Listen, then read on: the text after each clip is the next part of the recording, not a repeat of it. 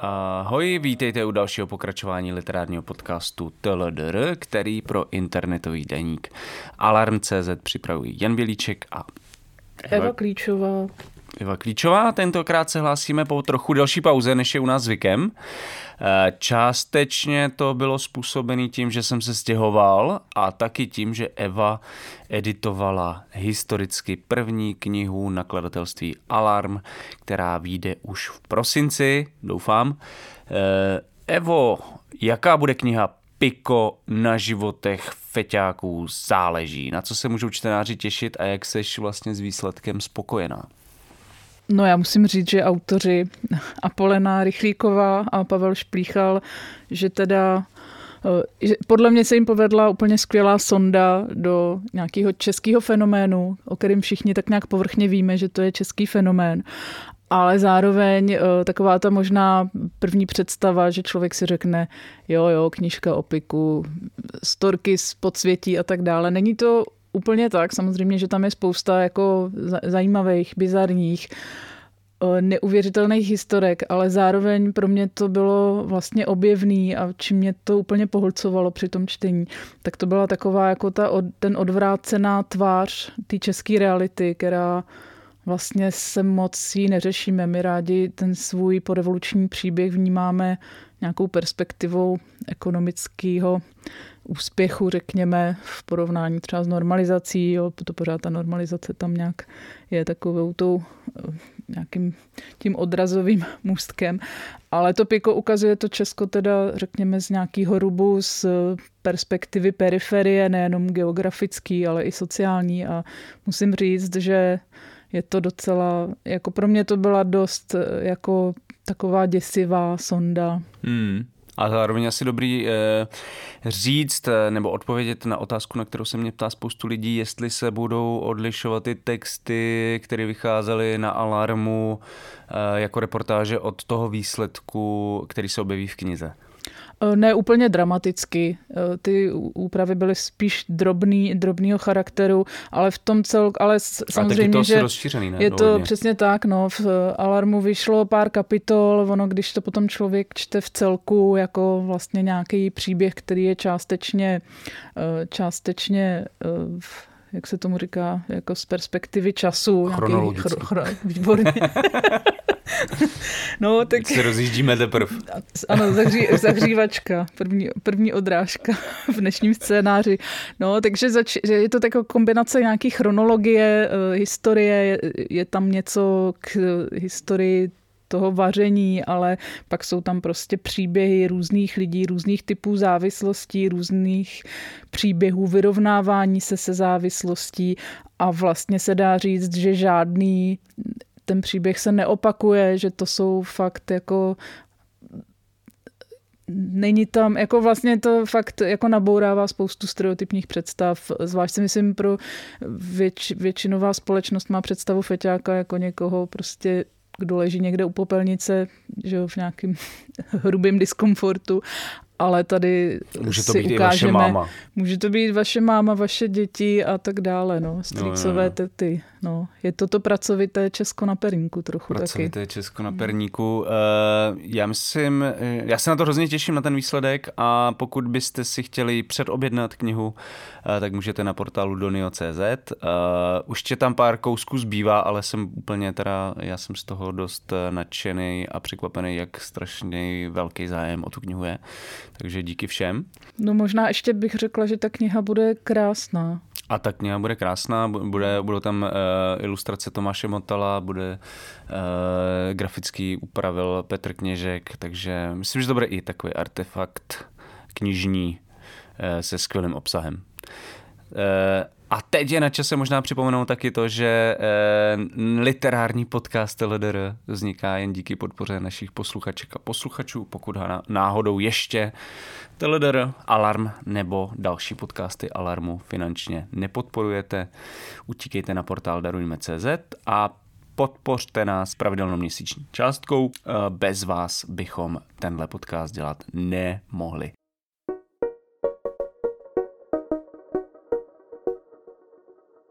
Minule jsme tady probírali sjezd spisovatelů a reakci na projev Alžběty Stančákové A nyní prý probíhá další literární kauza.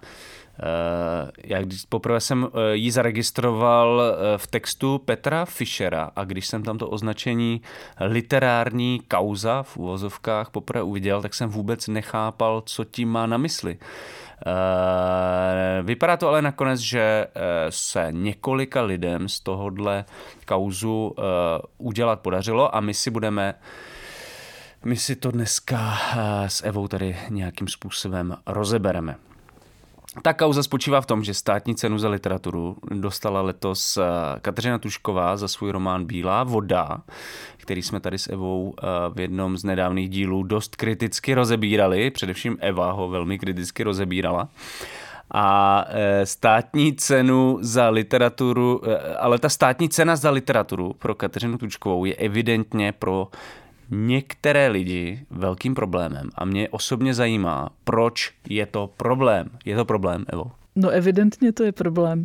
A je to úplně symbolický, že ta kauza prostě vypučela, já nevím, měsíc a půl po projevu Alžběty Stančákové psát jako ženská, protože jak jsem se probírala těmi reakcemi a i některými diskuzemi na těch internetech, tak jsem opravdu došla k závěru, že vlastně největší problém je to, že to je moc živá a moc ženská autorka. Jako mladá, živá. Mladá, živá, moc se to čte. Jo, moc se to čte, je moc mladá. Žádný mramor. No, je to paradoxní, protože konkrétně ty jsi zmínil Petra Fischera, který to zřejmě jako odstartoval tu debatu takovým podle mě trošku zvláštním článkem, který se tvářil velmi jakoby nadvěcně a trošku beznázorově, ale tam vlastně se dopouští takový, jakože popisuje, že na jednu stranu se tam objevuje, že ta literatura nikoho moc nezajímá a moc se o ní nemluví, až když se stane nějaká kauza, ale to bych si řekla, že zrovna Katka Tučková je ten autor, o kterém se mluví. Jo? Že to je takový to, že my chceme vlastně oceňovat literaturu, o které se nemluví, která je někde nad čtenáři, dotýká se nějaké věčnosti. On tam tvrdí, že nemluvíme o tom spíš, proč dáváme komu ceny, za jakých podmínek, co by ta literatura měla pro společnost vlastně znamenat a tak dále. Ale mě zajímá, já zmiňuji to Petra Fischera, protože tam bylo tak trošku jako implicitně v tom textu podle mě zahrnutý takovej otazník, jestli si Kateřina Tučková vůbec tu cenu zaslouží. No jasně, tam je prostě největší problém s tím, že to je jako Katka Tučková, že to dostala. Proč jako je zajímavý, všechny ty diskuze se tváří, že my to Katce přejeme, ale proti Katce nic nemáme, ale vážíme si, ale no to je prostě hrozně hloupý, protože ty argumenty ale vlastně vůbec nenastal, proč ta debata nenastala třeba před lety, když cenu odmítl Jiří Hájček, nebo proč ta debata mohla nastat klidně loni s Miroslavem Topinkou. Jako to najednou prostě, když ten spisovatel vystoupí z nějaké všeobecné představy toho, jak vypadá laureát státní ceny, tak se jako ta komunita úplně vyděsila. Přiznám se, že jména... A co jsme urazili božské můzy? Tím oceněním a slavíci už nebudou zpívat o věčnosti. Připadá mi i komický takový to, že vlastně ona to dostala za nějakou, jako za ty témata, která objevuje, za nějakou, řekněme, tu společenskou, že rozvěřuje ty debaty. Myslím, že Ondřej Nezbeda se tam trošku podivuje, že ty ceny by se neměly dávat za nějakou iniciaci prostě společenských debat. No to mně připadá jako... V tom je prostě přítomná neuvěřitelná slepota, kterou máme vůči vlastnímu času, když se člověk podívá do historie, kdo tu cenu už dostal, a tím nemyslím jenom ty autory porevoluční, ale i těch se to samozřejmě týká, ale řekněme už ty meziválečné, poválečné. Je to prostě trošku cena jako každá jiná a každá cena vypovídá o hodnotách své doby, o představách, o literatuře své doby. No a ty představy se evidentně od roku 95-6 trošku změnily a s nimi se budou prostě měnit vítězové státní ceny. Já si myslím, že to je jako v pořádku a mrzí mě, že jsou tam, že v té debatě vnímám i spoustu jako nekolegiálních takových jako, bych řekla skoro podrazáckých taktik některých spisovatelských konkurentů Kateřiny Tučkové. No, si pomoct. Já jsem začal Petrem Fischerem, protože mi tam přišlo nejjasnější to, že to znáší jako problém to, že tu státní cenu získala Kateřina Tučková, což já úplně jako vlastně nechápu. Ale pak se rozjela druhá vrstva té debaty, především díky komentáři Ondřeje Nezbedy na H7.0, který stočil to téma trochu od Kateřiny Tučkové k té ceně samotné, která je ta porota je prý špatně složená, celé to řídí Radim Kopáč a jak to asi tak jinak mohlo dopadnout, což jako dobře, budeme se o tom na chvíli bavit, nebo můžeme se o tom bavit a něco na tom samozřejmě je, ale Radim Kopáč přece nenastoupil na to místo v letošním roce. Dříve vlastně volba té poroty a ceny udělené nikomu moc nevadily, takže proč teď? Jako zase jsme zpátky u Kateřiny Tučkové, protože když si pamatujeme na laureáty z minulých let. Karel Sidon, Michal Ajvas, Miroslav Topinka, já jsem neslyšel ani slovo o tom, že by byla porota špatně složená, že by zde byl nějaký problém, že Radim Kopáč si privatizuje tuto cenu. Přijde mi to fakt hodně divný i právě vůči Kateřině Tučkové, která teďka je nějakým symbolem, má být nějakým symbolem toho, že to je prohnilá, prostě nelegitimní cena, což tam se si myslím absolutně nezaslouží. Že to je jako marketingový, jako že se naslouchá marketingovým jako nějakým chápání literatury a podobně. To je absurdní. Nevím, nebyl jsi někdy v té porotě? Mě ještě pan Kopáč nepozval, ale nevím. Možná se teď poučí. Ale já jsem to absolvovala. Ten mechanismus střídání těch porot, nominace těch lidí prostě vychází z toho, jaká je, řekněme, situace na trhu porotců. To znamená, že nemáme úplně přebujelou literární publicistiku v současnosti. Ti lidé se střídají, točí se to, není to věc, že by jako Radim Kopáč zavelel a porotci hlasovali, ale já si pamatuju svoji účast jako v několika případech i celkem vyhrocené diskuze a nakonec vlastně Ty členové jsou volení na několik let, nebo jak to je? Jestli si to dobře pamatuju, 3 roky. 3 roky. Pak se to zase obměňuje, Že já jsem se díval na složení těch porot a vlastně mi to nepřišlo nijak skandální, ty minulý ročníky. Tenhle ročník, když se pojím ty jména, tak jako můžu říct, že opravdu málo koho z těch lidí znám. A nepovažuji jako za nějaký autority samozřejmě v literární oblasti, ale jako vidět za tím nějaký spiknutí, nevím. No na druhou stranu já která ta jména znám, i pracovně jsem se spotkala s některými a musím říct, to mě taky trošku mrzelo, že se objevily takový jakože nějaké úřednice nebo něco takového. Není to úplně tak, je vždycky asi třeba mít na paměti, že jsou to osoby, které jsou v literatuře vzdělané, jazykově vzdělané, s tou literaturou profesně pracují, samozřejmě ji i čtou, to, že se neprojevujou, řekněme, literárně kriticky, nejsou tak mediálně známé, nepatří k nějakému tomu jako klanu těch jako mediálních tváří literárních, to je druhá věc, ale rozhodně bych jako takovým dehonestujícím způsobem jako se o nich netroufla vyjadřovat. A říkám, je to trošku takový, jako mě na tom vlastně štve asi ještě taková věc, řekněme z nějaký větší perspektivy nebo širší.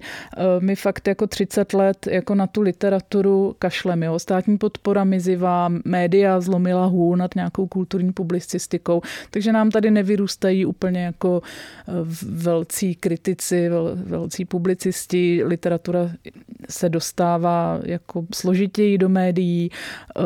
Ty diskuze nemají třeba takový prostor, ale tak to není vina Katky Tučkové a asi ani ne Radima Kopáče, že? No a jenom bych se dostal pro mě jedinému teda zajímavému pointu celé té kauzy a to právě vliv jednoho státního úředníka na nejprestižnější státní cenu.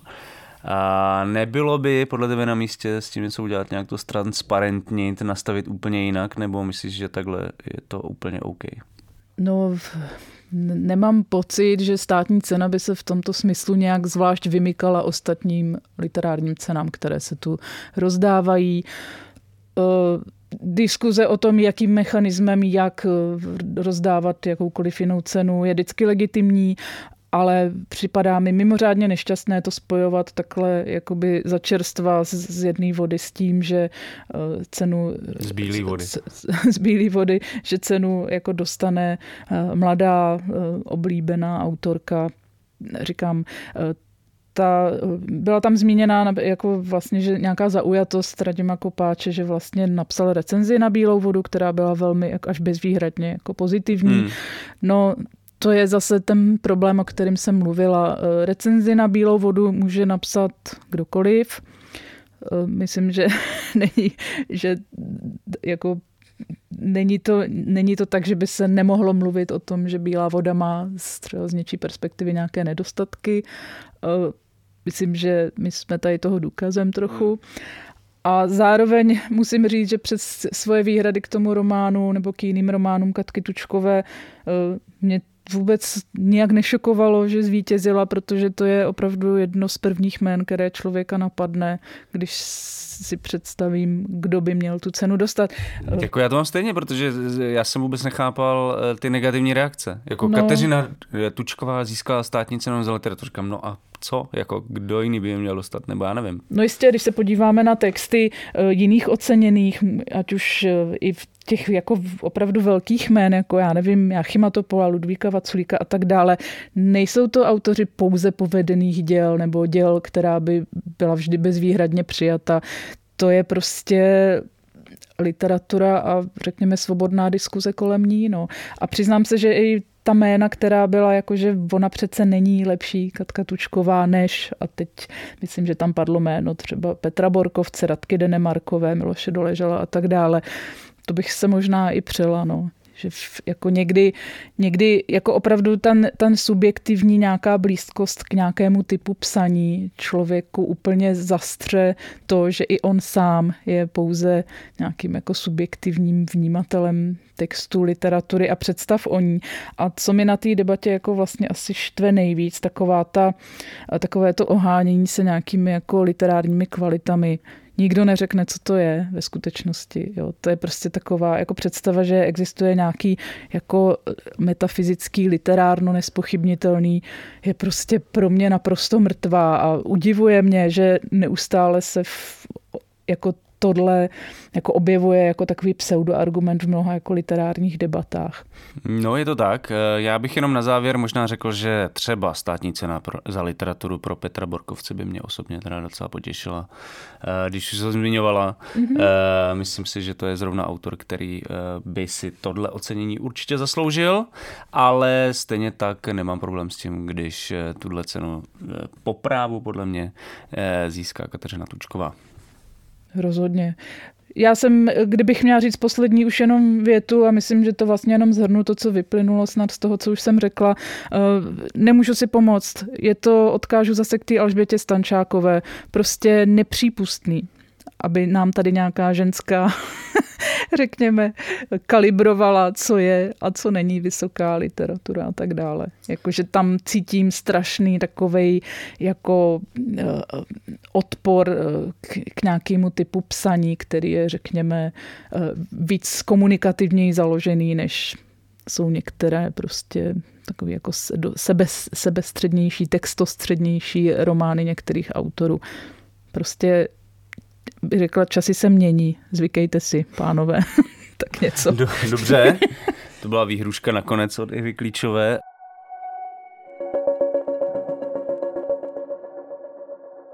Pojďme se přesunout ke knižním typům a v rychlosti se podívat na několik novinek, který stojí podle nás za to. Asi začínám já s dalším, s novinkou Pavla Novotného v nakladatelství Trigon, kdy vychází jeho sbírka Procedura, která má údajně navazovat na jeho silnou autobiografickou sbírku Zápisky z Garsonky, která se mi hodně líbila. Zápisky z Garsonky a navazující dědek všem doporučujem. Nejlepší autor. Možná bychom mu Možná budem v porotě státní ceny zas někdy, tak mu to dáme. Jestli nám to Radim Kopáč dovolí.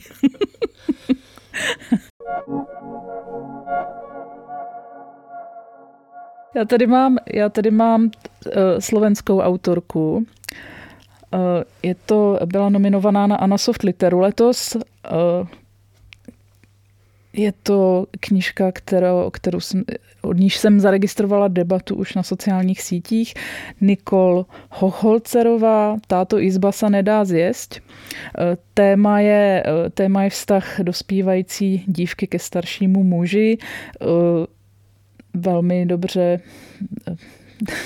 dobře asi napsané. Vladimír Bala o tom napsal krásné sirálné vety. Postupně vytvárají príbeh vztahu dospěvajúca dievčata k staršímu mužovi a všetkého, čo s tým súvisí a tak dále. Takže věřím, že to bude silné, expresivní a zároveň bych řekla, že to je zase téma, které je silně aktuální.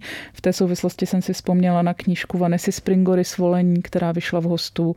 Zase vztah velmi mladé dospívající dívky a slovutného autora. Já si myslím, že ta její kniha je mnohem ambivalentnější, literárně jakoby nasycenější a méně jednoznačná. Než Springora. Což je na tom textu docela pozoruhodný. Já jsem tu knihu četl, psal jsem o ní na Vltavě. Byla hostkou Kvót Apoleny Rychlíkové, Nikoli Hochholcerová, protože tady měla čtení nedávno v Praze. A taky na Alarmu je článek k celé kauze kolem této knihy od Kamily Ševčukové. Takže pokud se chcete zorientovat, myslím, že na Alarmu toho najdete docela hodně.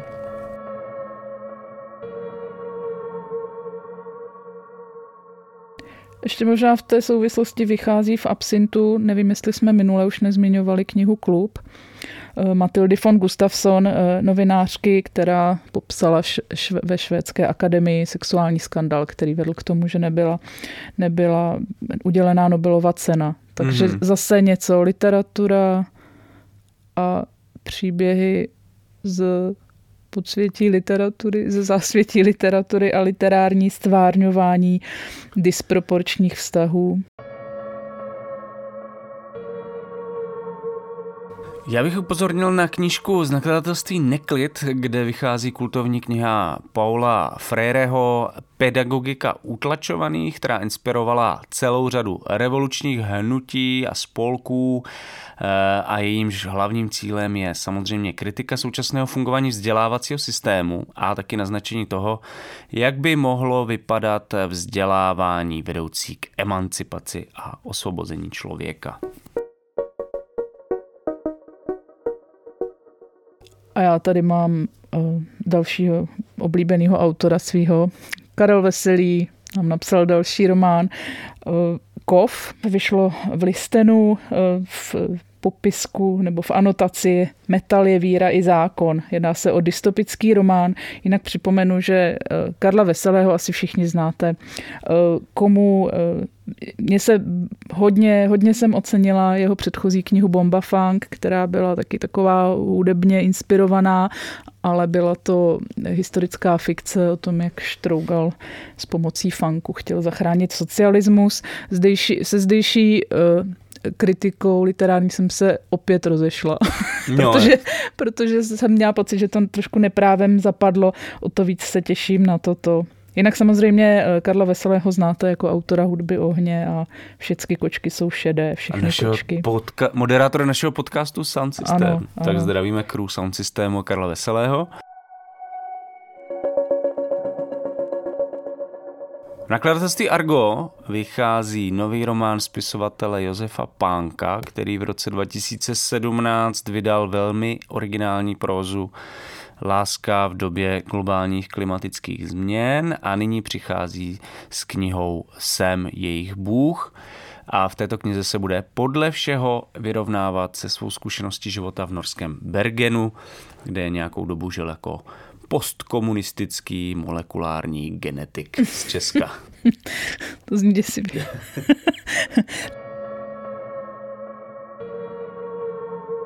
Tak a já tady mám ještě jednu věc, která působila na mě trošku tak nenápadně, ale už to máme rozečtené a je to z Paseky.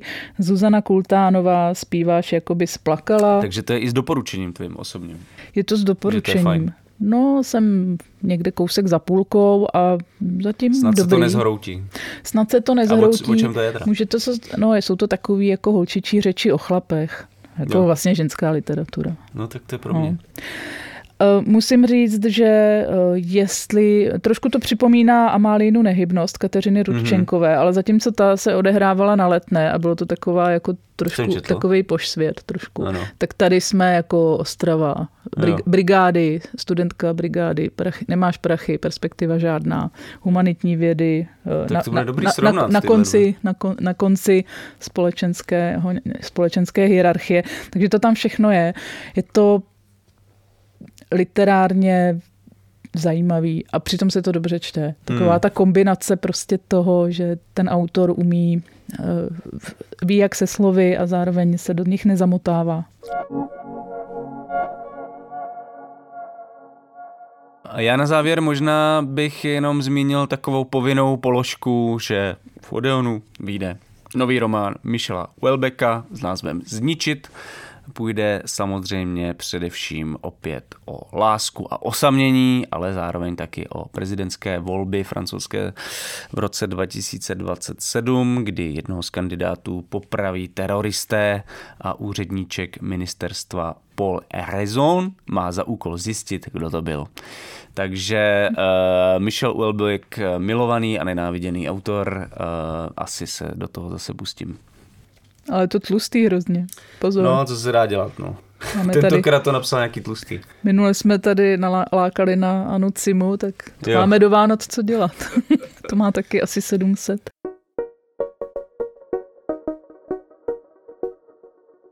No a teďka už možná ukončíme tipy a přejdeme na tu hlavní část, ať to dneska všechno stihneme. Říkali jsme si, že bychom mohli být rychlejší a proto jsme vybrali jenom 2 tituly, abychom vás tentokrát nemučili dlouhou stopáží, ale je otázka, jestli je problém skutečně jen v počtu titulů. To se teďka experimentálně ověří. Každopádně tou první knihou jsou memoáry romského novináře Patrika Bangy Skutečná cesta ven, které vyšly v nakladatelství Host. Patrik Banga je novinář, který dlouhodobě působí na serveru iDnes.cz, spolupracoval s romskými médii jako Rome a Romano Vody, ale i s Českou televizí a je jednou z mediálně nejviditelnějších tváří romské komunity u nás. Je to také bratr rapera a hudebníka Gypsyho Radka Bangy. O Gypsym je toho v knize opravdu hodně, protože Patrik a Radek jsou dvojčata a mimochodem třeba společně s DJem Smogem z Chaosu v 90. na konci 90. let založili dnes už kultovní rapovou formaci Syndrom Snob, která mě někdy na konci 90. přivedla k českému rapu a vlastně dost uhranula svými temnými texty. Některé ty texty Patrik Banga zmiňuje i ve své knize a na svůj čas podle mě hodně zajímavý matroš. Rozhodně. Patrik Banga v té knize popisuje především své dospívání, pohybujeme se někde na prostoru časově od konce 80. let až k začátku nového milénia. A to je možná zároveň tak trošku i slabina toho textu pro mě, protože by mě zajímalo, jak to bylo v příběhu dál, jak Patrik Banga působil v redakci iDnesu, jak vypadalo jeho působení v Radě vlády pro záležitosti romské menšiny pod premiérem Petrem Nečasem. Neposlouchal ho. Kde odkud odešel Patrik Banga a tak dále a tak dále. Ale ta kniha bohužel končí několik měsíců po konci války v Kosovu, tedy po létě 1999, protože o ní Patrik Banga jako velmi mladý novinář a humanitární pomocník referoval v českých médiích z Černé Hory, z hlavního města Podgorica, kde navštívil převážně romský uprchlický tábor Koník, což podle všeho z té knihy, to tak vyplývá aspoň, byla pro Patrika Bangu docela transformující skutečnost nebo zážitek. Tak co, Evo, jak to odstartujeme? Debatu o Patriku Bangovi. Já tady mám strašně moc takových jako bodů, kolem kterých se to točí. Ten text se tak vrství. Jako odpověď, že máš takový to vždycky líbí, nelíbí, skvělý, hrozný, na to se asi nedá v tomhle případě moc odpovědět, ne? Já se přiznám, že jsem to opravdu četla jako spíš svědectví nebo dokument. Ta literární rovina, řekněme, mě trošku i překážela. Zdálo se mi, že je to jako nějak jako nedotažené třeba i na úrovni redakce, no, že tam jsou takový, že se to tak chvílema, že to, o čem se referuje, to znamená docela nemilosrdná zkušenost teenagera nebo dítěte v 90. 80. letech je popisovaná zbytečně takovým jako popisným nebo takovým usedlým jazykem, jo. Tam prostě, co mi přišlo, to už jsem se i smála ve chvíli, kdy autobiografický hrdina popisuje, jak zmlácenej, někde připoutaný na zábradlí, u zábradlí na schodišti na policii se dožaduje toalety, tak údajně se mu chce, cituji, čůrat. To mi přišlo takový, že možná padlo jiný slovo, ale celkově takový jako... Jo. Takový, já nevím. Ale jo, ten jazyk není nějak zázračný, je jako super jednoduchý. To je hrozně trošku, že já jsem byla ovlivněná, jsem to četla asi paralelně s tím Pikem, kde prostě ta syrovost těch výpovědí zůstává i v tom textu. Tady mně to přišlo taky zbytečně uhlazený, sousloví jako alkoholický soused, super high-tech technologie, nebo já nevím, kapela, pouštíme si kapelu Beatles. Jo. Jako mohl se asi víc odvázat, Patrik Bang. Nebo ten redaktor ho trošku i pošťouchnout. Možná, kdo není zvyklý psát prózu, že trošku se možná bojí té literární metafyziky. Tak chce být jako víc slušnej. Tak to mně přišlo trošku škoda, že to mohlo být daleko autentičtější i na úrovni toho jazyka. No, jako kromě té váleční zkušenosti, o které já jsem třeba vůbec nevěděl, že Patrik Banga byl v Kosovu a v Černé Hoře, to mě přišlo dost zajímavý, tak mě nejvíc zasáhly asi ty pasáže, které se věnovaly raným 90. letům, životu Romů na Žižkově a v okolí metrostanice IP Pavlova. A Patrik Banga tam docela zajímavě podle mě a živě popisuje komunitu místních lidí, kteří se ovšem podle všeho nedokázali zorientovat v nastupujícím kapitalismu tak, jak by měli, a většina z nich byla v podstatě podvodem nebo kupčením zbyty postupně vystěhována v uvozovkách dobrovolně do měst na severu Čech. Patrik Banga tam dokonce jednou v jedné pasáži to shrnuje s voláním, jestli se Romové náhodou neměli za komunistů lépe, což mě překvapilo v kontextu té knihy, v kontextu toho, jak vlastně on o tom mluví, tak mě to najednou jsem se jako probudil, říkám, OK, protože je to zároveň názor, který já třeba od českých Romů jako neslyším poprvé. Jo, že to je něco, co přesně se opakuje. Tak. Hodně mi to připomnělo některá svědectví z někdejších oslav v divadle Husa na provázku, kde mluvili i Romové, jako oslav 30 let od 17. listopadu a pro tu romskou komunitu jednoznačně 90. roky.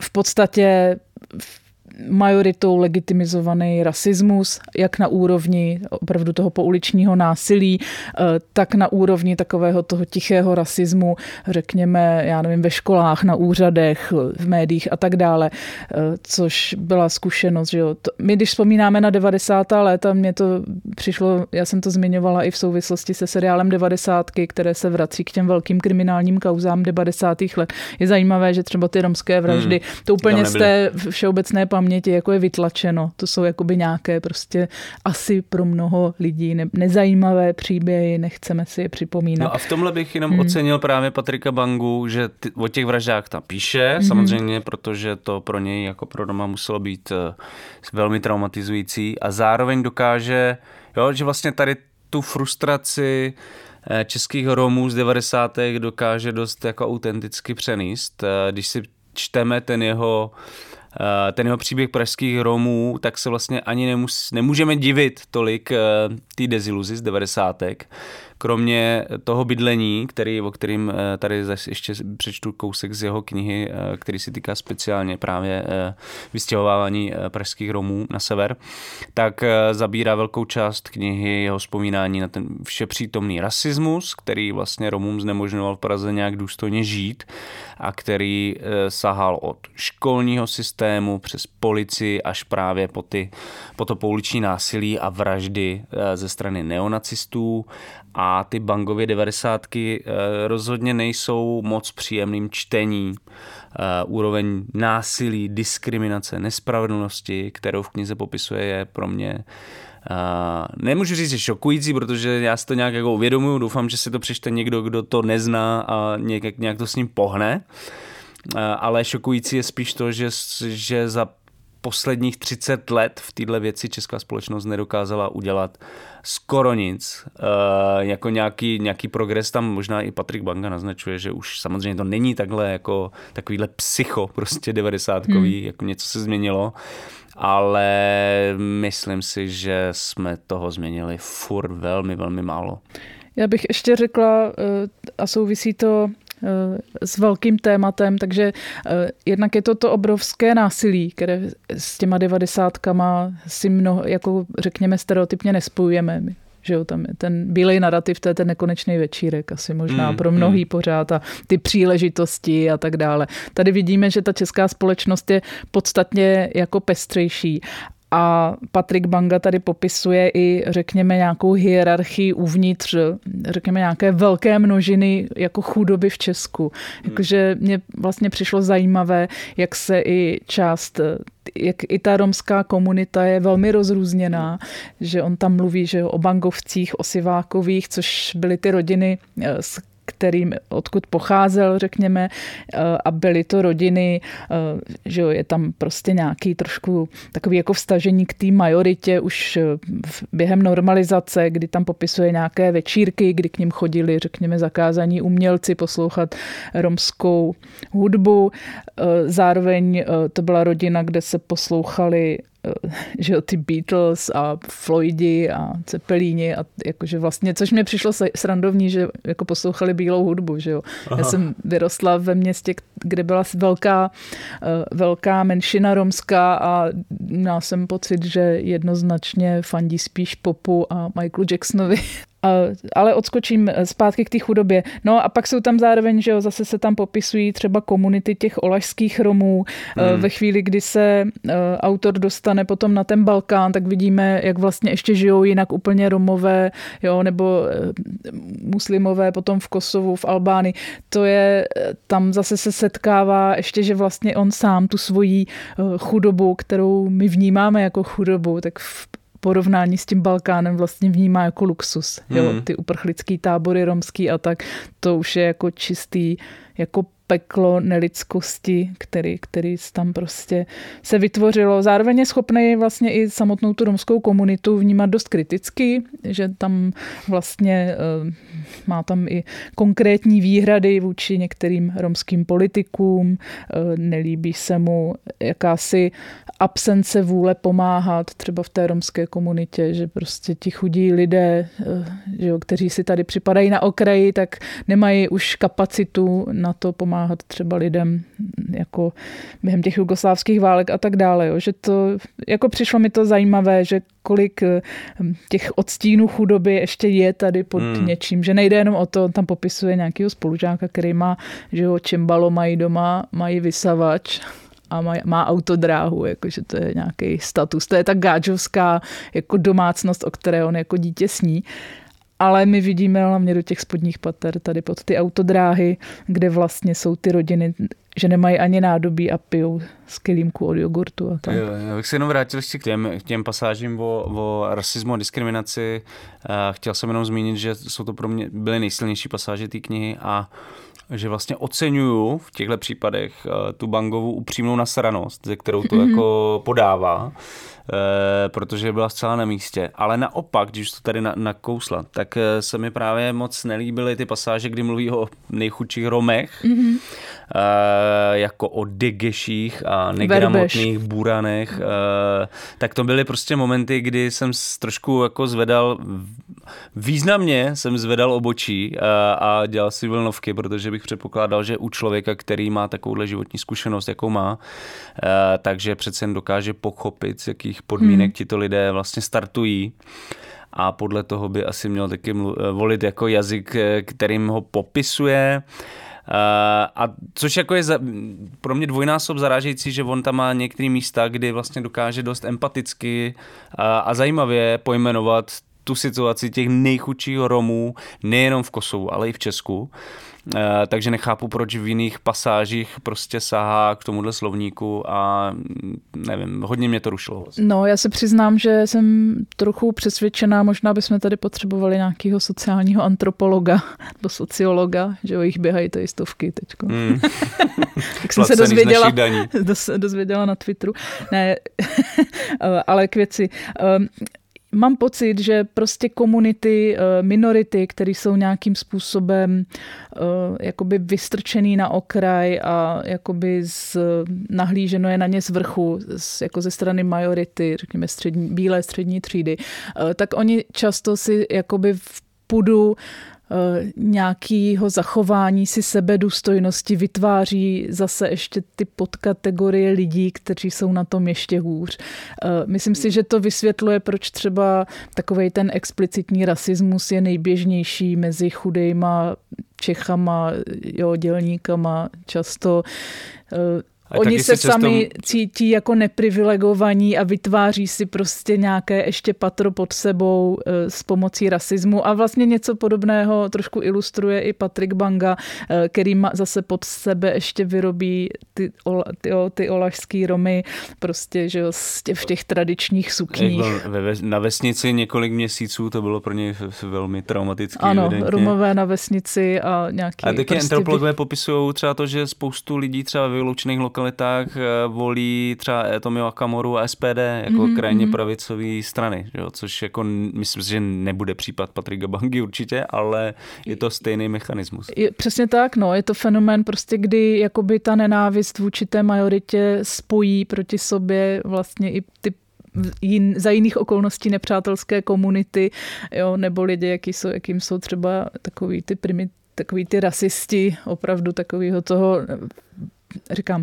řekněme explicitní rasismus, ne takovej ten slušnej, ten bílej, který se jako tváří jenom, že ti Romové neexistují, ale i takovej ten opravdu útočnej, násilnej, jo, že a se spojí prostě s chudinou, která vlastně má stejný pocit, že je jako, že na ně nikdy nejsou peníze, že na ně nikdy není nic. Což vlastně ve chvíli, kdy člověk si představí, jak se žije někde na periferii v Litvínově, tak tomu rozumí, myslím, docela dobře. No, taky mě zaujalo, že asi nějaká forma agresivity, nějakého násilného driveu je taky důvod toho, nebo je něco, co umožnilo vlastně Patriku Bangovi se v té české společnosti přes všechny handicapy, které v životě měl a přes všechny klacky, které mu vlastně ta společnost házela pod nohy, tak se mu podařilo nějak etablovat v té české společnosti právě díky tomuhle.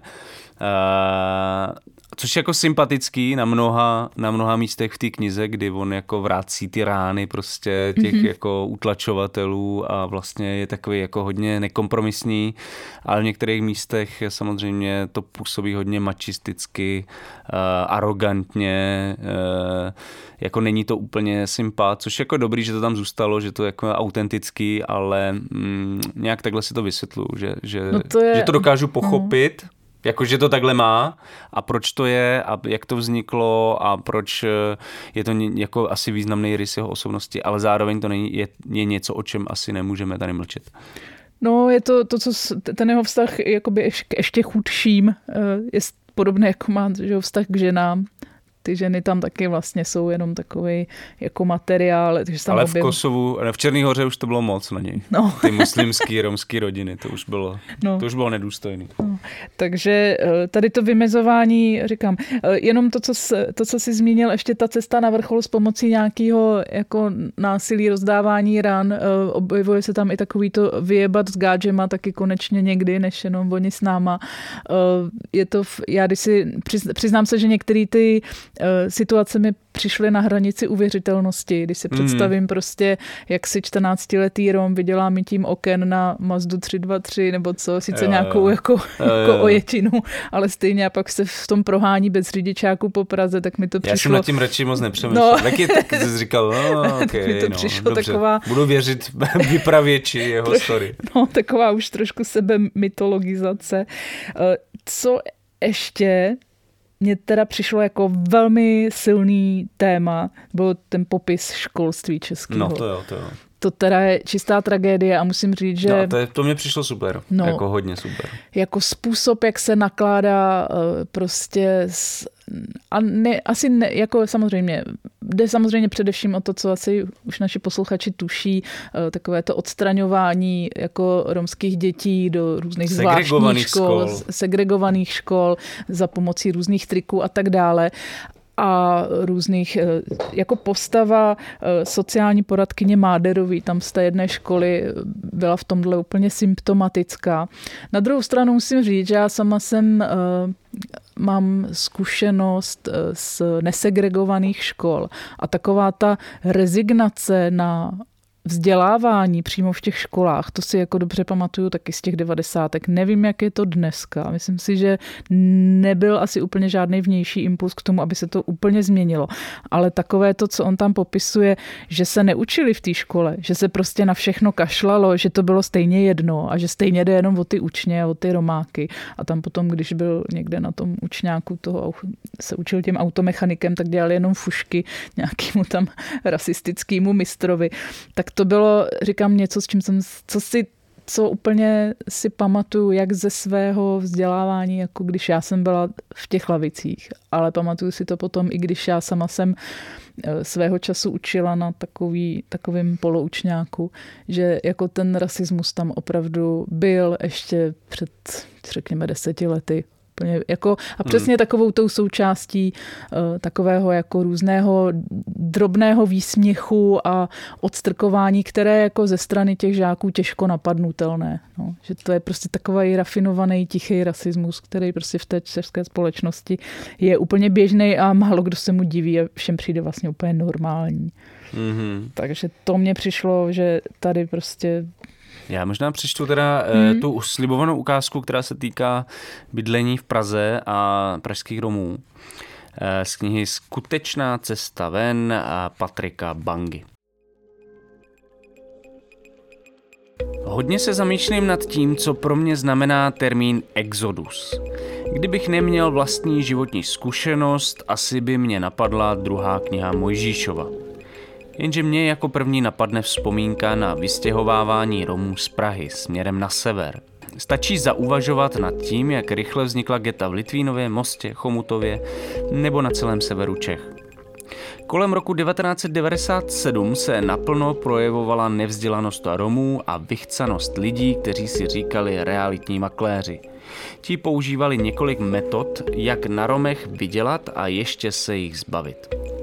Ideální byla koupě dekretu.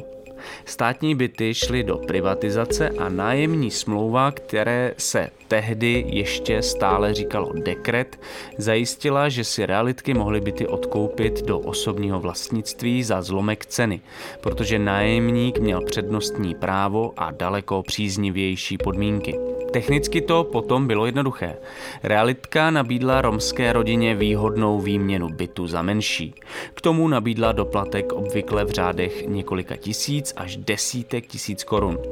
Rodina se nastěhovala do Mostu, kde realitka koupila panelákový byt za pár korun. Vyplatila rodině třeba 20 tisíc v hotovosti a navrch přihodila náklady na stěhování. Dohromady za nějakých 50 tisíc tak zcela legálně získala byt v Legerce, který za pár měsíců odkoupila od státu a s velkým ziskem prodala Američanům, pro které bylo tehdy moderní učit Čechy, jak mají žít. Výsledek? Stovky rodin z Prahy pryč, realitky měly nadlouho vyděláno a po trase Litvínov, Most, Chomutov, Louny si mohli starostové rovnou hledat strom na pověšení, protože jim během několika let začala růst geta jako houby po dešti.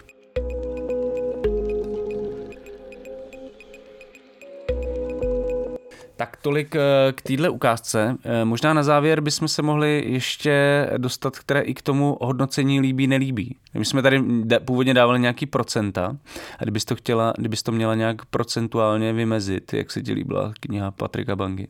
Hele, nezmíníme i toho Radka Bangu. Nejenom tak ve stručnosti, že vlastně jako Patrik Banga je strašně jako loajální pořád s tou svojí rodinou. Na rozdíl od toho bratra. Mm-hmm. A zároveň já jsem ten bratr nečetl totiž, takže k tomu nemám moc co říct. Taky jsem to zaregistrovala jenom jakoby až spíš v nějakých ohlasech a rozhovorech, ale pochopila jsem, že on daleko jako jednoznačně pojmenoval prostě ten vztah třeba těch rodičů, že ten otec byl alkoholik a opravdu jako měl i nějakou snad psychickou nemoc a opravdu týral tu matku, že ji de facto nějak vlastně utýral, že ona pak zemřela teda na nějakou nemoc, snad srdeční. Ale jakože velmi... Patrik Banga o něm taky mluví jako o alkoholikovi. Ano, ale takový to, jako to silný násilí v té rodině, no. To si myslím, že tady je trošku jakoby upozaděný a jsou tam vyzdvižený hlavně jako ty sociální poměry. Ani slovo skoro. No. Což mi přišlo docela zvláštní. Zároveň tam bylo takový to, když jsme mluvili o těch hierarchiích v té chudobě a o různých strategiích, jak se jakoby vyrovnat s tím, že je člověk chudý a že je na okraji společnosti, řekněme sociálně, ekonomicky a i nějak symbolicky. Tak třeba toho bratra on pořád vždycky, když o něm píše, tak on o něm píše, jako že on je ten, co se chtěl zalíbit těm gádžům, jo, že byl ten hodnej v té škole, no, ten šprt. Tak to mně přišlo takový jako zajímavý, že tam z té knížky trošku i vystupuje ten bratrský takovej nějaký hodně konflikt nebo trošku jiný pojetí těch věcí. A možná poslední, jenom jsem se tě chtěla zeptat, jestli ta knížka se jmenuje Skutečná cesta ven. Myslíš, že obsahuje nějaký návod, jak se dostat ven?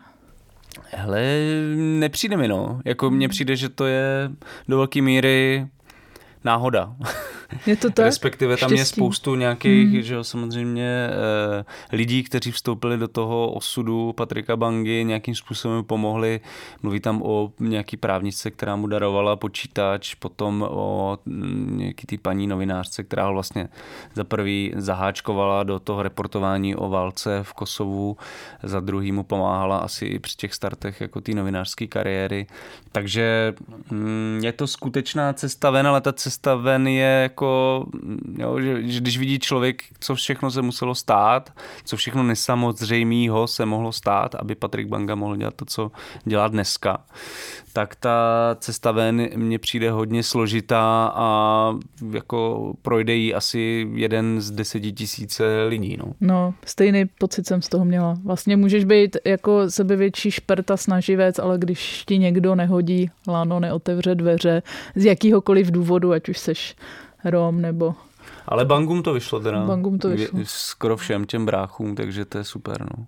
No, to si ale myslím, nevidím že tam vlastně, žádný jako, jaký důvod jako racionální, proč se to stalo zrovna jim. Tak já si myslím, že to je zase, že když už seš jako, že někdo z té rodiny jakoby prolomí nějaký strop, tak pak už spíš pomůže i těm ostatním, jo? Že to je akorát důkaz toho, že vlastně těch mezi chudými lidmi, ať už Romy nebo jiných menšin, nebo i jako bělochy, Čechy, tak je spousta prostě talentovaných dětí a lidí a oni zůstávají za zavřenýma dveřma nějakých prostě ty sociální izolace, jo, toho, že nemůžou, že nemají ty peníze na ty kroužky. A potom píšeme alarmu pořád a je to hlavní téma. Podle mě je to pořád dokola, pořád stejný. Pořád dokola nic se nemění, ale jako je vidět na těch individuálních příbězích, jak strašně důležitý je to téma. Jakože vlastně tady přichází česká společnost o strašnou spoustu talentů a jakoby talentovaných lidí, kteří prostě nedostali příležitost realizovat ten svůj potenciál a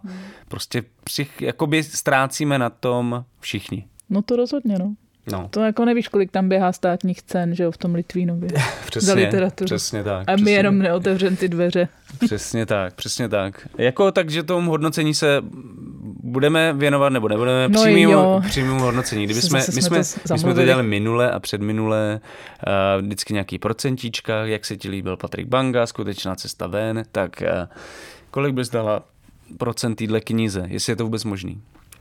Tak všechno je možný, no. Jo, já bych tomu... Já to vidím na jako 60. No, rozhodně nad 50. Jakože to tam prostě ten hlas rozhodně musí zaznívat. Není to, mě to trošku štvalo, řekněme, literárně nebo v té stylistice, ale to není zas nějaký průšvih, aby si z toho nikdo jako nebál. Jako čte se to jako, řekněme, jedním dechem, tam ty historky jsou tak jakoby nový, dosud neformulovaný, takže to je tak zajímavý, že člověk jako to proletí a taky si myslím, jako 60 určitě, klidně 60. Autenticky a zajímavě se vlastně do toho literárního prostoru skrze tuhle knihu dostává nějaká perspektiva, která v něm chybí. A to je potřeba ocenit a myslím si, že to je taky důvod, proč jsme to zhltli docela značením, i když by ta kniha mohla být samozřejmě mnohem delší, mnohem propracovanější, mnohem literární, zajímavější, ale... A i hezčí by mohla být. Je možná i hezčí. A dneska vůbec tady máme takový ošklivý knížky.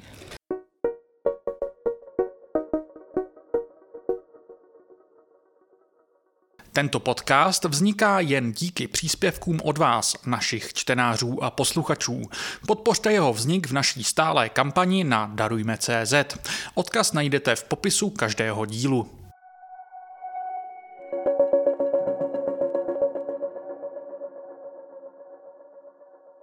A teď se přesuneme k druhé knize, protože ten náš druhý titul ocení podle mě, jsem nad tím přemýšlel, kdo by tak mohl ocenit tuhle knihu. A napadlo mi, že by to mohli být třeba fanoušci Elona Muska, fanoušci filmu Donnie Darko a fanoušci geniálních vědců, kteří přišli s něčím převratným a zároveň se dostali na samotnou mez lidského myšlení. Mluvím tady o knize chilského spisovatele Benjamína Labatuta Strašlivá závrať, která nedávno vyšla v nakladatelství Paseka v překladu Anny Štádlerové.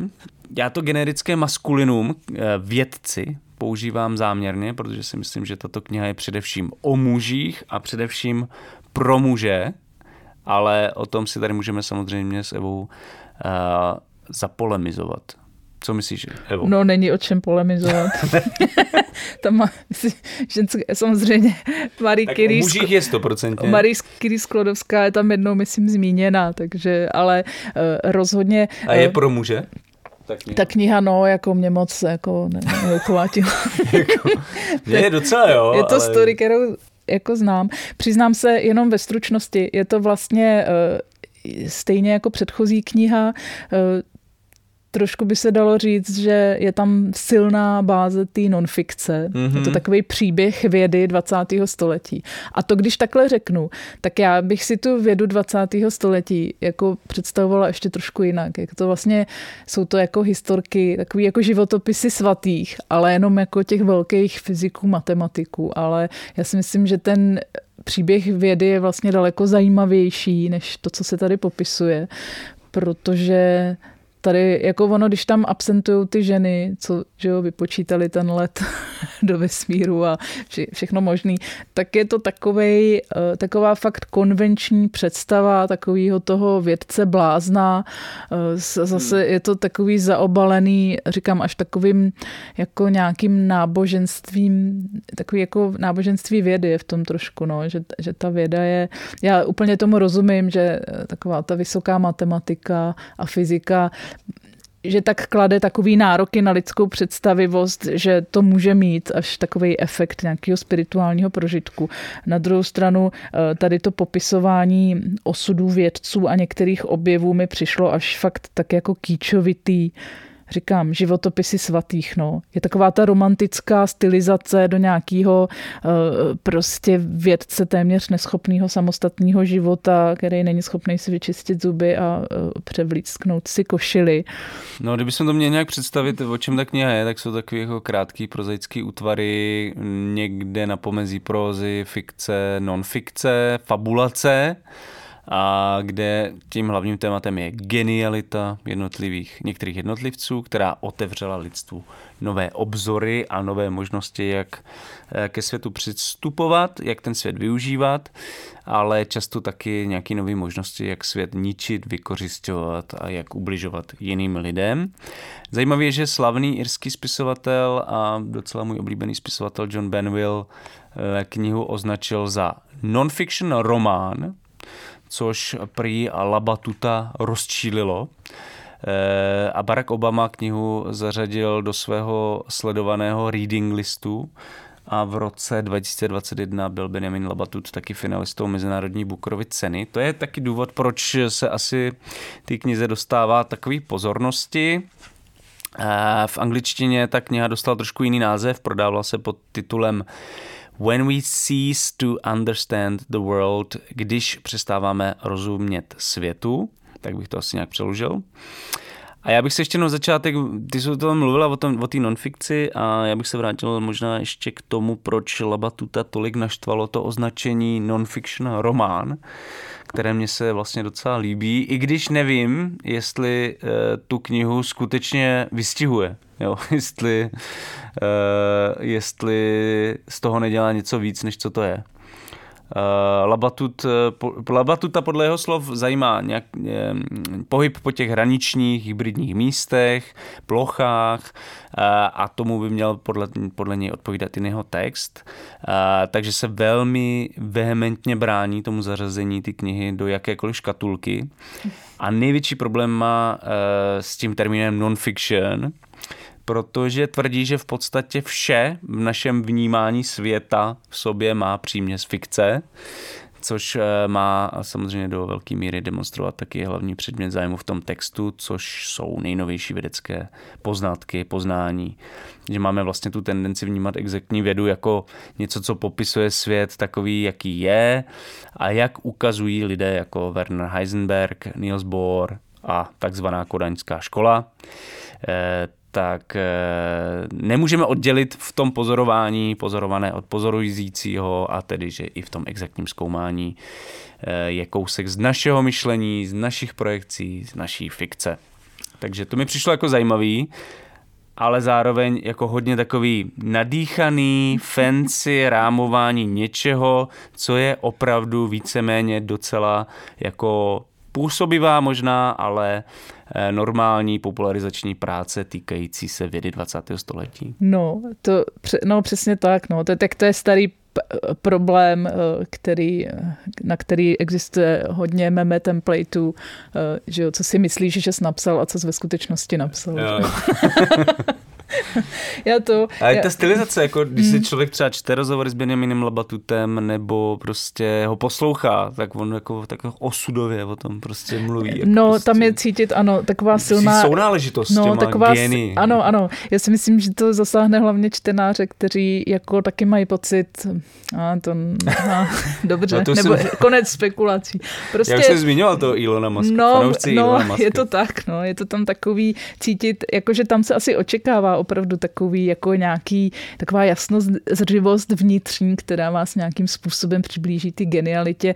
Ono je to totiž nejde jenom o ty fyziky, ale tam padne Beethoven a zmiňuje se tam Goethe a jsou to prostě ty velikáni a taková ta jako ta romantická představa té vyšinutosti, tak to vás jako tím nějak jako má asi spojit.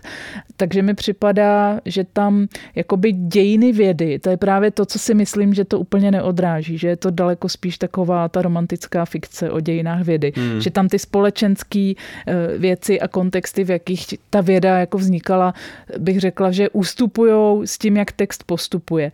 Na začátku ty první kapitoly, kde se mluví o, objevu pruské modři, syntetických barvách, nebo obecně objevu syntetických barev, o tom, jak se těžily kosti, kvůli guánu, než byly objevena průmyslová hnojiva, v souvislosti potom s Haber-Boschovou syntézou, která je tam jako skvěle popsaná, jak s tím nakládal válečný průmysl s těmi objevy. to mě přišlo jako fascinující. Ten začátek fakt, do toho člověk nastoupí a má pocit opravdu takového, že se ty objevy kontextualizujou jako zajímavé právě v souvislosti třeba s politikou nebo s nějakými dobovými představami. Je tam třeba dobová představa, která mě zaujala v souvislosti s objevem třeba těch průmyslových hnojiv, že jako přehnojíme planetu a rostliny ovládnou zemi, jo, že byly taková dystopie, že nás tady požerou prostě. Jako, no, že jsou tam nějaké jako samozřejmé věci vysvětlené dost nesamozřejmým způsobem, což bylo super. A to je možná jenom ta první. To je ta první část, pak se mně zdá, že to ztrácí úplně a tak to se spíš pase po nějakým konstruktu toho vědce výstředníka. Je to kapitola Princovy vlny, přiznám si, že si teď nejsem jistá jménem toho objevitele, ale je to prostě jako šlechtický potomek, který si vytvoří někde v bývalých konírnách laboratoř a pak se tam skamarádí. Je to takovej dandy, dekadent, souvisí to pak i s tím jeho nějaký intimní život, objeví Art Brit, takže uspořádá takovou velkou výstavu prostě jakože toho jako umění samouků, bláznů a tady takového zase nějakého okraje extrému, včetně toho, že se tam na té výstavě, já to řeknu. No, povídej. Notre Dame z exkrementu je tam uhňácanej, tak to je jako to, čím se jako, tam je furt strašný na ty knížce taková ta snaha jako šokovat nějakou průměrnost nebo nějakou měšťáckou morálku. Nebo furt tam má někdo erekci. No, furt se tam maluje se tam výkalama. No, je to takový prostě, zase jako by to vycházelo prostě fakt z nějakého ducha prostě raný moderny, jo, takový, transgrese. No, takový jako snaha prostě nabourat nějaký jako ty měšťácký prostě zatuchlosti a nějakým šílenstvím. Jako my jsme z Schrödingerovy erekce jako nešli do kolen, no. No, úplně ne. No, přišlo mi to pak v některých prostě pasážích a to se pak týkalo vlastně toho Schrödingera přímo, kdy on je v nějakém prostě, kdy on se nachází v nějakém sanatoriu a tam doučuje jakousi prostě tuberkulózní dívenku matematice a je tam pořád takový to jako erotizující pnutí mezi nimi, tak to fakt pak připomíná už Máchovu Márinku nebo něco takového. Jako opravdu jako čistý romantismus, že z toho vlastně se úplně vytratí takovej ten jako nově kontextualizovaný vyprávění o dějinách vědy a vlastně se z toho stane což v tom prvním textu jako bylo tak naznačený. Mně to vlastně přišlo dobrý, ten začátek mi přišel jako zajímavý, super, to už říkal taky.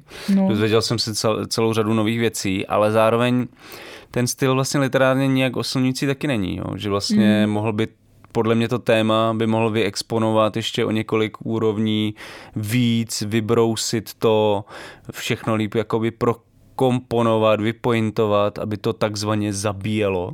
No, tak a což se mu nepodařilo vlastně. No, tak ono se dá i polemizovat s tím, jak moc to je román, že jo. Samozřejmě, že jako ta kontinuita vědeckých objevů to jakoby spojuje, ale zároveň jsou to vlastně nějak spíš jednotlivé fragmenty. Nevím. No pro mě vlastně nejproblematičtější na té knize je právě ta tendence vyzdvihovat génie. Navíc je to všechno samozřejmě zvýrazněný a ještě o level komplikovanější a problematičtější tím, že šlo výhradně, že jde výhradně o muže, což jako je fakt bizár v roce 2020, kdy ta kniha vyšla. Okamžitě samozřejmě před očima vyskočila feministická teorie, nebo spíš analogie hvězdného nebe, když už jsme u té vědy a u géniů, ve kterém vlastně září několik hvězd, ale vlastně bez celého toho pozadí by nikdy, bez celé té hmoty, prostě, která je za těma hvězdama, by nikdy ty hvězdy zářit nemohly. Je to hodně vlastně taková individualistická představa o vědění a o výzkumu, který vlastně vytahuje ty jedince obětující celý svůj život, poznání. Pro mě je to vlastně dost otravný, přestože ty témata sama o sobě jsou zajímavý. Jo, že vlastně takhle ta věda Takhle ta věda prostě nevzniká, není, takhle ten vědecký výzkum nefunguje, prostě je tam strašně moc jako nějakých pěšáků, který vytvářejí jednotlivý jako ty poznatky a pak prostě to samozřejmě jako vyvrcholí nějakou jako radikální teorii, ale jako prostě ten génius je jenom jeden člověk v celém tom článku. Jako není to prostě... je to tak, ano, je to prostě zase, když jsme mluvili, že o nějakých možnostech, otevřených dveřích a tak dále, o kontextu jako společenským vědy a o tom, jak je věda organizovaná a dneska vůbec, tak jako ta představa, že nějaký geniální vědec stráví na Helgolandu umaštěnej, že jo, na skalách, v šílenství a pak prostě v horečkách. Pak zjistí, že něco napsal, neví, co to přesně, bylo. pak změní jako základy kvantové mechaniky, tak to prostě jako není jako moc realita. Tam prostě vždycky chybí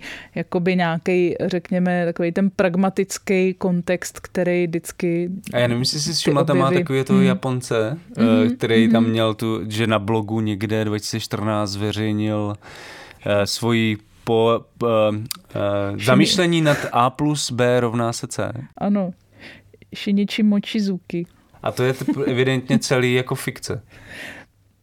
Myslím, že ne. Ne? Já si myslím taky. Mně se zdá, že to vymyslel jako celý. No, tak ona půlka ty knížky je dost vymyšlená.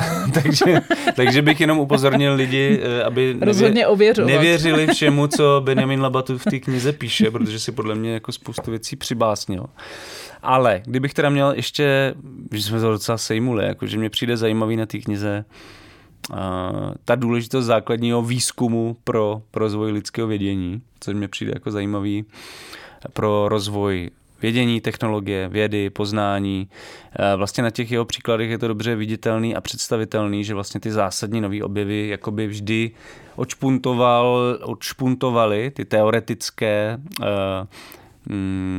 tak zdánlivě jakoby neužitečné tlachání, ano. Prostě nikoliv aplikovaný výzkum, ale základní výzkum. Přesně, že vlastně odšpuntujou nějakou dimenzi toho světa, nebo vlastně odhalí nějakou potencialitu, kterou jsme dřív neviděli a se kterou vlastně můžeme teďka nově zacházet.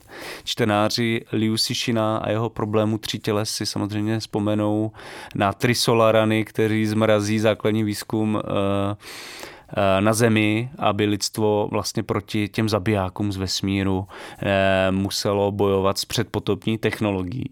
A to mě taky naskončilo, když jsem si četl tuhle knihu. Takže bych tu knihu vlastně doporučil většině ODSáků a členů Svazu průmyslu obchodu, aby si uvědomili, že proč nemá smysl jenom propojovat vysoké školy s biznisem, aplikovaný výzkum a jak důležité je velmi často to prázdné tlachání právě, to bádání o teorémech a principech vědy, protože právě tady vznikají ty největší objevy, ze kterých je pak možné společensky a často i, a tady by měli zbystřit opět ODSáci, ekonomicky těžit a získávat konkurenční výhodu před ostatními. Já nevím, jako je to tak složitá úvaha, nebo to můžou pochopit i průmyslníci, podle tebe? Já nevím. Mně přijde, že my tady prostě žijeme v takový šroubárně, takže nemáš nárok. Prostě perspektiva šroubárny. Perspektiva šroubárny, no, tak je to drahý, no. Musíš prostě nechat ty lidi jako bejt. Trvá to dlouho, je to drahý. No. Jako musíš je, jako... Radši smontujeme nějakou tu káru. Co zase, a to bych možná jako asi vyzdvihla na té knížce. Ona trošku ukazuje tu vědu ještě v takové té době, kdy nemuseli všichni se neustále autoevaluovat a vykazovat všechny rivy a polovinu pracovní doby strávit administrativou spojenou s granty a podobně. Tady tohle jako podle mě vědu úplně hubí a dělá to z ní takový jako frustrovaný, zaprděný prostředí, kde fakt už není jako energie, síla a nějaký morální kapitál na to fakt jako myslet, řekněme, jako otevřeně natolik, aby to mohlo jakoby spustit nějaký jako větší objev. No. To si myslím, že vlastně zase tady ta představa jako těch romantických géniů je trošku uhozená, na druhou stranu prostě věda, jako nechme ty lidi na tom Helgolandu prostě courat a netrapme je prostě papírováním. Není děláme potřeba dělat dohled úředníky. nad vším, no. Takže to jako vlastně, no a to není problém jenom tady ve šroubárně, že jo, to je problém jako globální vědy, to trošku. No. Rozhodně. A jako ono je to taky unavený všechno. No, a ještě v té šroubárně, že jo, když do toho ani nedáš ty peníze, no tak to je neštěstí, no. Já jsem našla ukázku. Přečtu spíš z toho začátku, kde mi to přišlo ještě takový jako zajímavý a zábavný, takový našlápnutý, kdy pouhá strana 32. Haberův laboratorní úspěch proměnil Karl Bosch, hlavní inženýr v gigantické německé chemičce BASF, v průmyslový proces schopný vyprodukovat stovky tun dusíku v továrně velikosti malého města, obsluhované více než 50 000 pracovníky. Haberova Boschova syntéza byla nejdůležitějším chemickým objevem 20. století. Zdvojnásobením množství dostupného dusíku umožnila demografickou explozi, během níž lidská populace vzrostla za méně než 100 let z 1,6 na 7 miliard. Přibližně 50% atomů dusíku v našich tělech je dnes vytvořeno uměle a přes polovinu lidí živí plodiny hnojené díky Haberovu vynálezu. Svět, jak ho známe, by nemohl existovat bez muže, jenž získal chléb ze vzduchu, jak psali tehdejší noviny. I když ze všeho nejdřív se zázračný objev nevyužil k nasycení hladových mas, nýbrž k další výrobě střelného prachu a výbušnin v Německu, jemuž potřebná surovina za první světové války došla, protože ho anglická flotila odřízla od chilského letku. Haberův dusík prodloužil evropský konflikt o 2 roky a navýšil počty obětí na obou stranách o miliony. Prodloužením války utrpěl i jeden 25letý kadet.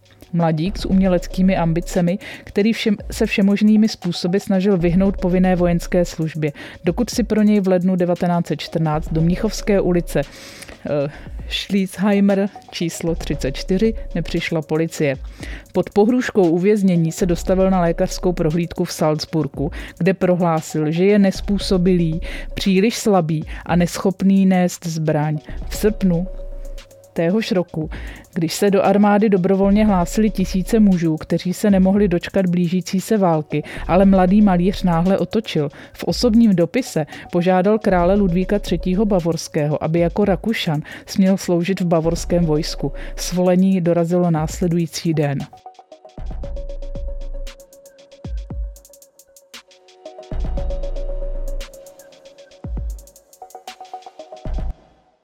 To má být hádanka. Adolf. Je to Áda. Hitler. Fanoušci poznali určitě. Jeho fanoušci. Jeho fanoušci nás asi neposlouchají. Doufám, že nás neposlouchají. Jsme určitě potěšili bangou. Doufám, že nás neposlouchají fanoušci Adolfa Hitlera. Ale jdeme na procentíčka ještě, Evo, než opustíme Benjamína Labatuta. Hodnocení procentech. No pro mě je to asi jako čtenářský zážitek co do objevnosti i řekněme nějakého literárního pošušňání, tak jako podobně jak ten Patrik Banga. Jako není to žádný průšvih a možná ten Banga mi tou autenticitou a tím samozřejmě se to přirozeně vztahuje k našemu kontextu, který je důležitý nějakým způsobem formulovat. Možná přišel i zajímavější a důležitější. Jo, to chápu. Já nějak jako osciluji jako nějaký částice, prostě, který tam popisuje Benjamin Labatut mezi 60 a 70, ale jako vlastně máš pravdu v tom, že to ve mně zůstane asi podobně jako ten Patrik Banga. No. Možná ten Patrik Banga víc, protože tam jsou nějaké věci, které v člověku zůstanou. No, tohle je takový... No, vlastně tomu škodí ta literatura trošku. Jakože tam, kde je to víc fakt, je to zajímavější. Tam, kde se to snaží nějakým způsobem performovat nějakýma přívlastkama, epitetonama, ozdobnýma, nějaký jako projevy geniality, tak to trošku slábne, no.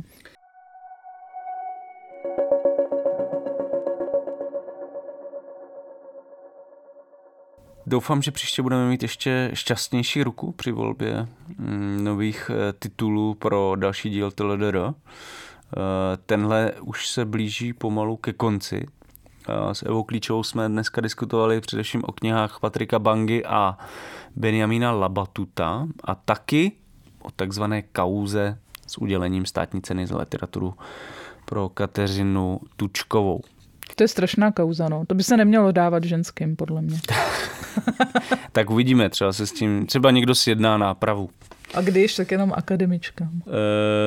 My jsme minule přemýšleli s Evou, jak vám ty těžké závěry našeho podcastu nějak ozvláštnit. A napadlo nás, že bychom vás mohli tak trochu vtáhnout do rozhodování o tom, čemu se budeme věnovat příště, protože nás nebaví rozhodovat o tom, které knize se budeme věnovat a které ne.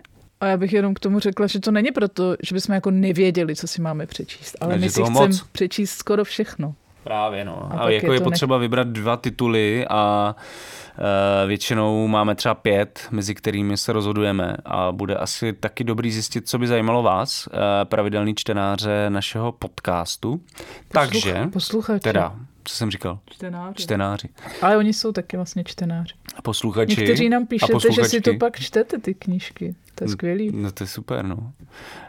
A máte teda možnost hlasovat hlasovat o tom, o čemu se budeme v příštím díle věnovat. Hlasovat můžete všemi možnými způsoby. Můžete nám napsat na naše facebookové profily, na Instač, Twitter nebo na můj mail, to je jan.belicek@deníkalarm.cz nebo na můj mail a to je eva.klíčová@deníkalarm.cz a nebo na mail tohoto podcastu tldr@deníkalarm.cz a budeme rádi, když se zapojíte a to naše rozhodování nám trošku ulehčíte. Jedno, kam napíšete, všechno to budeme sčítat a výsledek se dozvíte v příštím díle vlastně. Jo. A teď jde o to, o čem chceme hlasovat. Co by se mohlo, z čeho vybírat. Není to tak, že nám každý napíše nějakou svoji knihu. No tak to vůbec. Jako to by psali jenom spisovatelé. To vůbec. O té mojí. To vůbec, to vás ani nenapadne. Ale máme tady takový předvýběr, o kterým by se mohlo hlasovat. Já to teda přečtu. No. Je tady kniha Stuarta Douglase Shaggy Bane. Nevím, jestli budeme nějak rozebírat, co to je za knihy, spíš ne. Já jsem tady si dopsal u Sally Rooney, Kde pak si krásný světe. Pak je tady Klub od Evy, to je ta kniha o skandálu Nobelovy ceny za literaturu. Foss Gustafsson, myslím, autorka se jmenuje, ano, je to zase non-fiction skandál, Nobelovka. Pak tady máme, to bude taková teoretičtější věc, Paulo Freire, Pedagogika utlačovaných. A nakonec 2 mačochlápci, Josef Pánek, Jsem jejich bůh a novinka Michela Houellebecqa Zničit. No, ještě jsem na něco zapomněl? Tak máme spoustu věcí, co jsme si chtěli přečíst už před měsícem, ale rychle to uteklo. Bohužel. No. Takže z těchto titulů můžete vybírat, psát nám na ty kanály a maily, které jsme zmiňovali. Bude to takový participativní experiment, snad to všechno klapne a bude vás to bavit. A stejně tak doufáme, že vás stále baví to LDR. Pokud se vám na dnešním dílu třeba něco nelíbilo nebo máte tipy, podněty na zlepšení, klidně nám napište zprávu na naše sociální sítě, na ty maily, které jsem zmiňoval, budeme rádi za jakoukoliv zpětnou vazbu. Budeme samozřejmě rádi i za ohodnocení nebo recenzi podcastů na streamovacích a podcastových platformách. Sdílejte TLDR, kde to jde a děkujeme všem fanouškům a faninkám, které nám už nějaké podněty poslali. Bylo jich docela hodně, takže díky. A pokud se vám tento díl hodně líbil, utíkejte na darujme.cz a pošlete nám třeba i skromnou finanční podporu. Bez ní totiž my fungovat nemůžeme a neumíme. Těšte se na další díly našeho podcastu, my 2 se loučíme. Tohle byl literární podcast LDR Evy Klíčové a Honzy Bělíčka. Mějte se a budeme se těšit zase za měsíc. Čau. Ahoj.